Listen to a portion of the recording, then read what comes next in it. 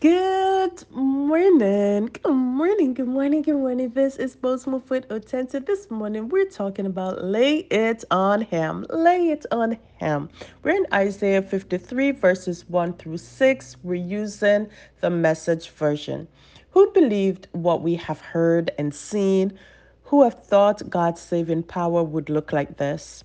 The servant grew up before God, a scrawny seedling, a squabby plant in a parched field. There was nothing attractive about him, nothing to cause us to take a second look. He was looked down over and passed over, a man who suffered, who knew pain firsthand. One looked at him and people turned away. We looked down on him, thought he was calm.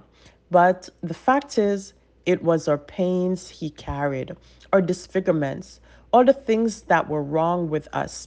We thought he brought it on himself, that God was punishing him for all his failures. But it was our sins that did that to him, that ripped and tore and crushed him, our sins. He took the punishment, and that made us whole. Through his bruises, we're healed. We're all like sheep who have wandered off and gotten lost. We're all done our own thing, gone our own way. And God has piled all our sins, everything we have done wrong, on Him. On Him. This morning, as we celebrate across the world, many people, the day that the world has set aside to celebrate our Lord's crucifixion and death and consequent burial. What we are so amazingly grateful for is that He took our shame on Him. When we even think about repaying certain debts, sometimes there are people who search to get them forgiven. When I think about student loan debt and the enormity of that debt across the world on people, and how the students, no matter what profession they're in, try to find ways to get that loan forgiven. When we think about credit card debt, we think about taxes, how people try to get rid of those debt. Even if you have the money, sometimes that person does not want to use the money to pay back for those. We try to get rid of them. And when we think about our lives or sins, the way we were born and the fallen state of earth, and of man, we think about how is it God laid all of that on his son, Jesus. Now, going to the cross was no easy feat. We saw that Jesus went head first. He took on the Pharisees, he took on the Sadducees, he took on the demons.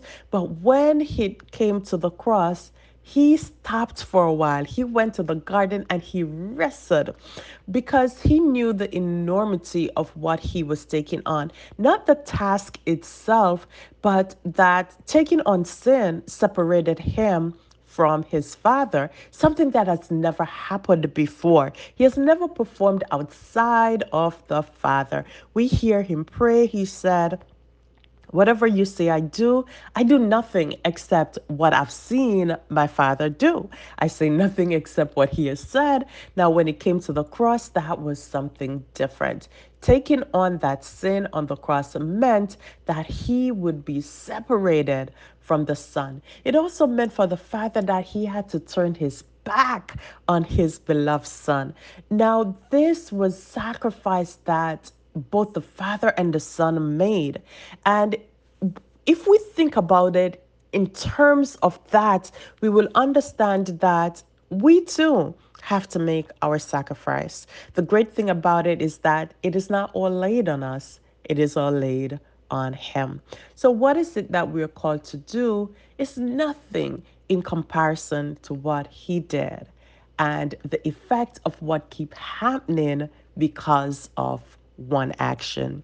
It's said by one sin, the sin entered the world, but by the sacrifice of one man, we all are redeemed. And so today, as we celebrate, I want us not to get all caught up in the ritual of the singing, the ritual of the seven saints, the ritual of seeing the cross being dragged, but the understanding that the sacrifice that Christ made, nothing can compare to it.